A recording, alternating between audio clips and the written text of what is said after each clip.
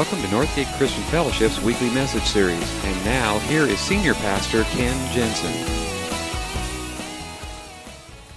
If you're like me, and you grew up in a home like I did, we learned a couple of prayers as we were little kids growing up. And maybe these are familiar to you. One of them was a prayer that we did at bedtime. And, we'd have our jammies on, and we'd kneel by the bed. And it would go something like this. Now I lay me down to sleep. Okay, you know that one, all right? If I should die before... Why did we put that part of a children's prayer, If I should die before I wake... Okay, you know that one. There was another one we did, not quite as often, but it was one we did around the dinner table from time to time, and it kind of went like this. God is great, God is good. Okay, some of you know that one, not quite as many as the other one. It's God is great, God is good, let us thank Him for the food. Or like when we were kids and we were being smart, Alex, and we'd forgotten to pray, it would be, God is good, God is great, thank you for the food we ate. We'd pull that one out. But that prayer comes real easy off our tongues when we're sitting in front of a big meal. Just a great meal. No Brussels sprouts, none of that kind of stuff. Just a really good meal, And there's plenty to eat. And everyone around the table gets their fill. In fact, there's leftovers. There's enough leftovers that they can be put away and put in the fridge, along with a bunch of other leftovers that have been in there, like long enough until they start to grow that green fuzz on them, so you can actually finally throw them out without feeling guilty. Okay? That prayer comes real easy off our tongues when everything's good. And there's plenty in the fridge. There's plenty at the table. But what about when the fridge isn't so full? And there isn't quite as much to eat. When the company that you're working for is downsizing and your job is in jeopardy, or you've just been told the position's been eliminated. When health issues crop up. When a child is given a life-threatening prognosis. When families are falling apart. Your marriage is breaking up, or your spouse walks out the door and says, I just don't love you anymore. When the economy is uncertain, when your health is uncertain, when family is uncertain, when your life is uncertain, it's a lot harder to pray, God is great, God is good. And I think there are some of us here this morning that are exactly those kind of situations, and you're wondering, because that's the question that comes. Anyone who is a believer in God, when you're in the middle of those things, the two questions come. Is He really good? Is He really great? Because when life unravels and your plans fall through and your dreams die and life takes this unexpected nosedive, that's the question that you ask. Those are the things that you don't understand. And by the way, even if you're an unbeliever, even if you're not sure if you're a believer or what you want to believe, okay, every one of us comes across those times, and even if you're an absolute atheist, there is that moment, for just maybe a brief moment, you say, God, what are you doing? Because either He is good, but not great, kind of like a kindly, feeble old grandfather who likes us, but He just can't do anything about our problems.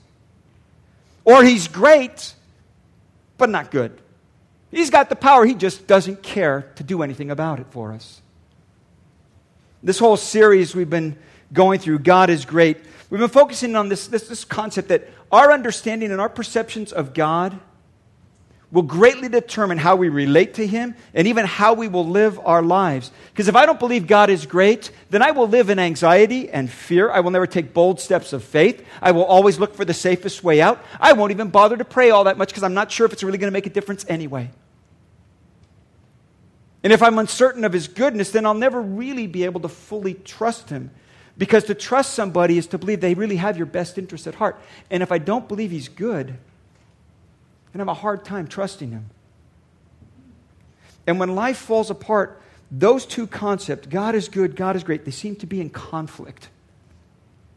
For the disciples, all of this kind of came to a head on the last night that Jesus spent with them. They gathered around a table, celebrating Passover, a very, very important feast in the life of Jewish community. And they would gather around Passover, and it's recorded actually in all four of the Gospels. We're going to look at the Gospel of Mark, chapter 14, if you want to turn there. It gives a kind of a brief account. But what happened? when everything kind of came crashing down for the disciples, because up till now, everything had been going good. And they gather around, and this is not the first time. This is like the third time they've gathered around this Passover table. But this time, Jesus starts it like this. Verse 17. When evening came, Jesus arrived with the 12. And while they were reclining at the table eating, he said, "Truly I tell you, one of you will betray me, one who is eating with me." And they were saddened. One by one, they said to him, "Surely not I. Not I, not me, Lord. No, it can't be me. Not I." Verse 20, "It is one of the 12, he replied, one who dips bread into the bowl with me. The Son of Man will go, just as is written about him. But woe to the man who betrays the Son of Man. It will be better for him if he had not been born." And then while they were eating, verse 22 says, Jesus took bread, and when he had given thanks, he broke it and gave it to his disciples, saying, "Take it. This is my body." Then he took the cup, and after he had given thanks, he gave it to them, and they all drank from it. "This is my blood of the covenant, which is poured out for many," he said to them. "Truly, I tell you, I will not drink again of the fruit of the vine until that day when I drink it new in the kingdom of God." The meal comes to a close, and they're on their way to the garden. Pick it up in verse 27. Again, Jesus is talking to them. "You will all fall away," Jesus told them, "for it is written, I will strike the shepherd, and the sheep will be scattered. But after I have risen, I will go ahead of you into Galilee." Peter declared, "Lord, even if all fall away, I will not." "Truly, I tell you," Jesus answered, "today, yes, tonight, before the rooster crows twice, you yourself will disown me 3 times. Peter insisted emphatically, "Even if I have to die with you, I will never disown you." And all the others said the same. Because Jesus is announcing stuff that they'd never heard before. Well, he kind of hinted at it along the way, but they've never really fully grasped it. And now as they gather around this table and as they have the conversation, and this is supposed to be a celebration, all of a sudden Jesus is talking about some really heavy stuff. And it's not what we expected. Things are going to turn around.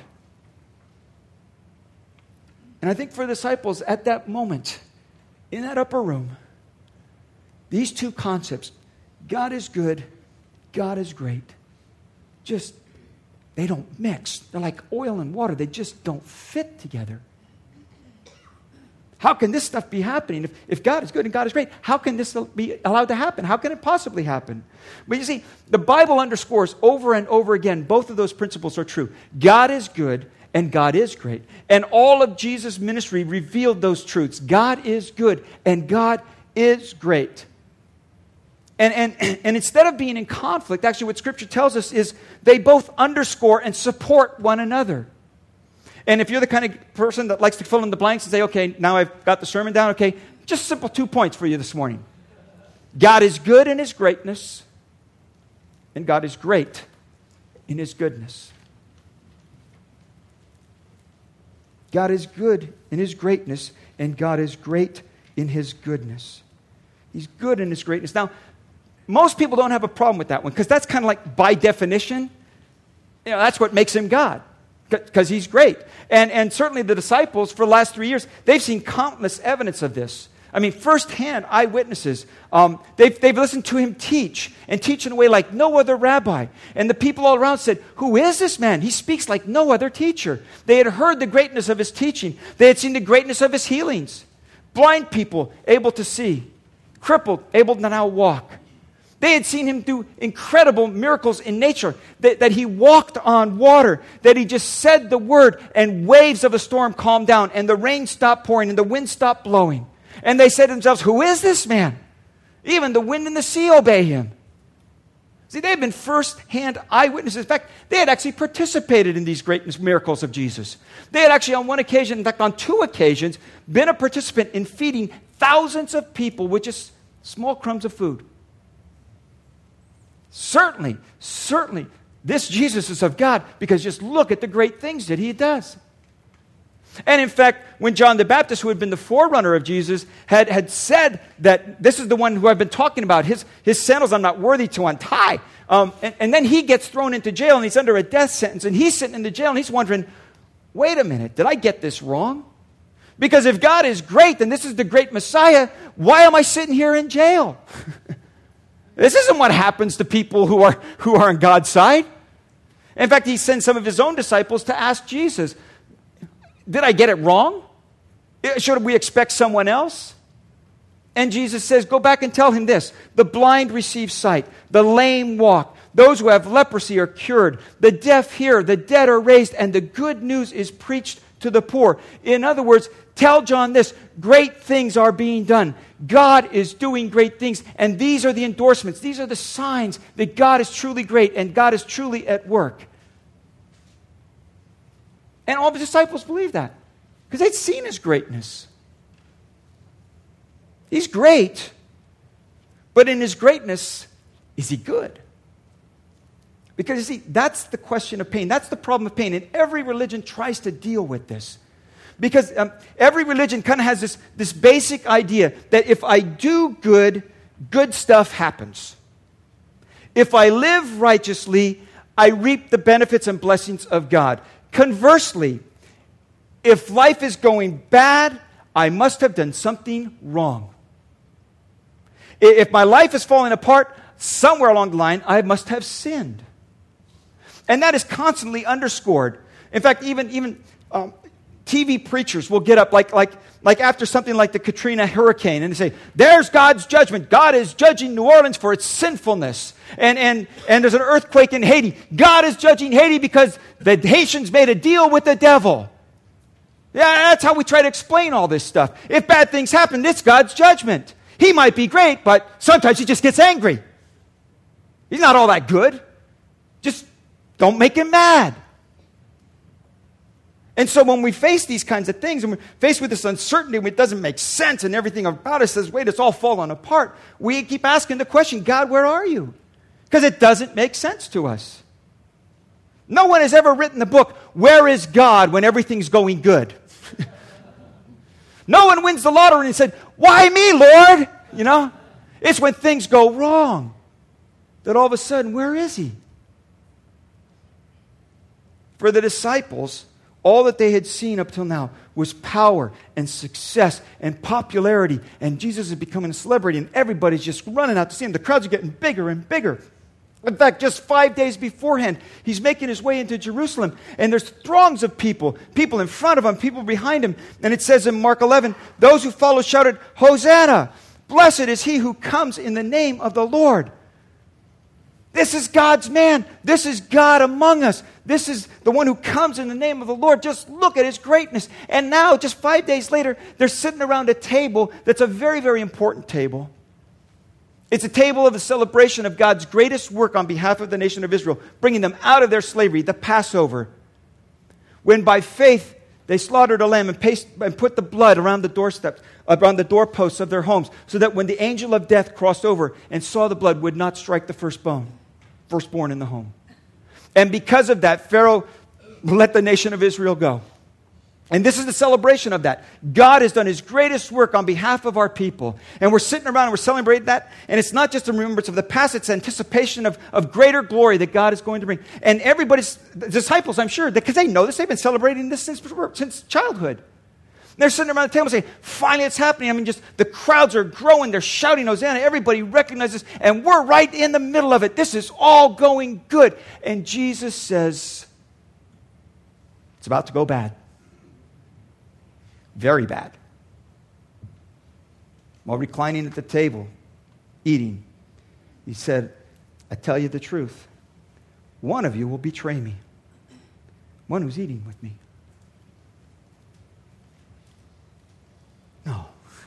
No, Lord, no. Not me. It's not me, is it? In fact, he goes on, verse 27, you will all fall away. You will all fall away, Jesus told them. For it's written, I will strike the shepherd and the sheep will be scattered. Whoa. That's not how it works. That's not how it works. You're the one sent from God. You are God's son. We have followed you. When God shows up, everything gets better, not worse.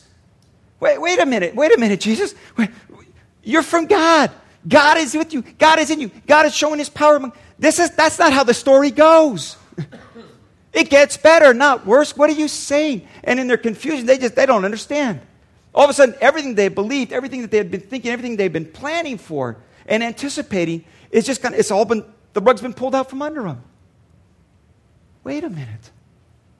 How can a great God let something like that happen? Maybe he's not as great as we thought. Maybe we've been following the wrong guy. But God is great. God is good. He is good in his greatness, and he is great in his goodness. The Apostle Paul put it this way in his letter to the Ephesians. Because of his great love for us, God, who is rich in mercy, made us alive with Christ. And in a few hours, Jesus is going to demonstrate the great goodness of God. He is about to do that. And in preparation, as they gather around the table, he wants them to understand what's about to happen. And it's a familiar meal with all kinds of very familiar settings, things they have celebrated from childhood. But they take on new meaning. Which by the way, if you look interested in a Northgate U class, Christ in the Passover, if you want to see the depth of meaning that is there, I highly recommend that class. I think you can still get in on a side note. He's gathered around with them. and here's something that has all this meaning to it. And he does something even more. He says, this is a familiar act to you. You know what this represents. But I'm telling you, it represents something more. And while they were eating, he took bread and gave thanks and broke it. And he gave it to his disciples, saying, "Take, eat. This is my body." And then he took the cup, gave thanks, and offered it to them. And they all drank from it. "This is my blood of the covenant, which is poured out for many." That God is doing something new here. And it doesn't make sense. And things are going to get worse before they get better. But here's the thing I want you to know. As I was with ancient Israel thousands of years ago, bringing them out of their slavery, so I'm about to do another great act, but it's not the way you think. God is not going to demonstrate his greatness in an overwhelming power and coming in anger and lightning and thunder and all of that stuff. What he's going to do is show a different type of greatness. A greatness that they've never seen before. A greatness that uses power to absorb the full brunt of sin. That the greatness that Jesus is about to show them is a greatness that he wants them to understand. You will never have to question my love and my goodness to you again. Because I'm using my greatness in this way. Tim Keller writes about it in his book, The Reason for God. Let me read a little bit to you. It says, Jesus knew what it was like literally to be under the lash and to refuse to be cowed by those in power and to pay for it with his life. The cross means that the world's glorification of power, might, and status is exposed and defeated. On the cross, Christ wins through losing, triumphs through defeat, achieves power through weakness and service, comes to wealth by giving it all away. Jesus Christ turns the values of the world upside down. As N.T. Wright says, the real enemy, after all, was not Rome, but the powers of evil that stood behind human arrogance and violence. On the cross, the kingdom of God triumphed over the kingdoms of this world by refusing to join in their spiral of violence. On the cross, Jesus would love his enemies, turn the other cheek, go the second mile. It was a power that no one had ever thought of before. No one had ever seen before. It was his great goodness being worked out. And Jesus abolished once for all the notion we get what we pay for. Jesus once for all said, no, there's another way. Our pain, our suffering, our confusion, our uncertainty, all that stuff that we go through in life, it makes us cry out and question, God, how can you be good and how can you be great and allowing this to happen to me? Things aren't the way they're supposed to be. And what Jesus is saying, no, but I'm making them right now. And you're going to continue to experience pain. And things might get worse before it gets better, but it is going to get better. It doesn't make sense. There's no evidence, and there's a lot of uncertainty about it. But here's the thing you can rely on. As I was with you in person, I am with you now. This is my body. This is my blood.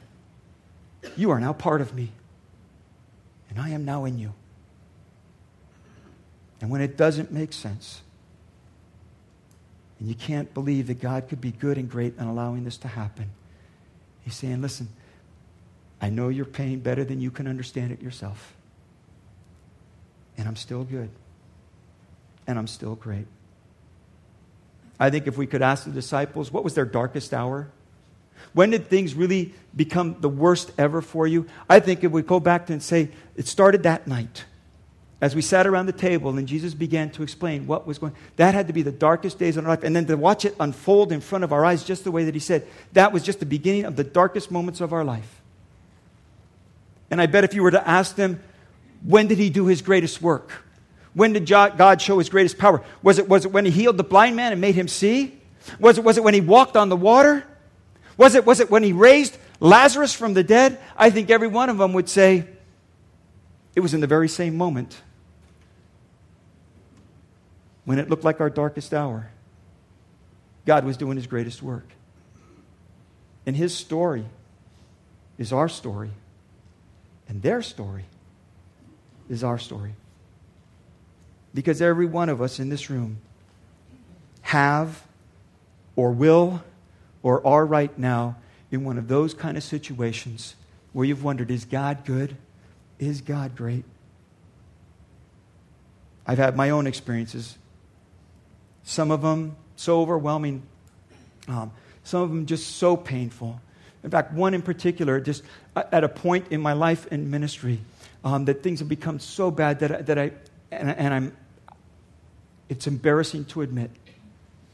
But in essence, I said to God, shaking my puny little fist, if this is the way you treat the people who want to follow and serve you with their life, then you can have it.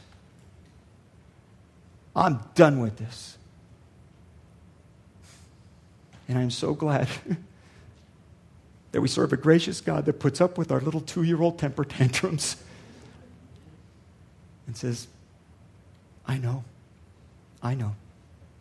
It's bad right now, but I'm doing something good. And maybe that describes you. Maybe this morning, it's bad right now. And in fact, it doesn't look like it's going to get good for a long, long time. But in the same way, 2,000 years ago, Jesus with His disciples said, I'm with you. And it's going to get bad before it gets better, but I'm with you. And I'm doing my greatest work. And in the same way, thousands of years before that, He led a nation out of their slavery and captivity in their darkest hour.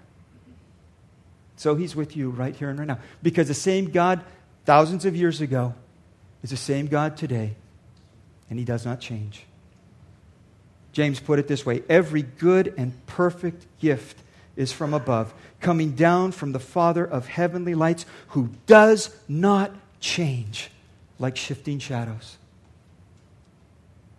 And I think if the disciples could be here this morning, whatever you're going through, I think they would say, hang on.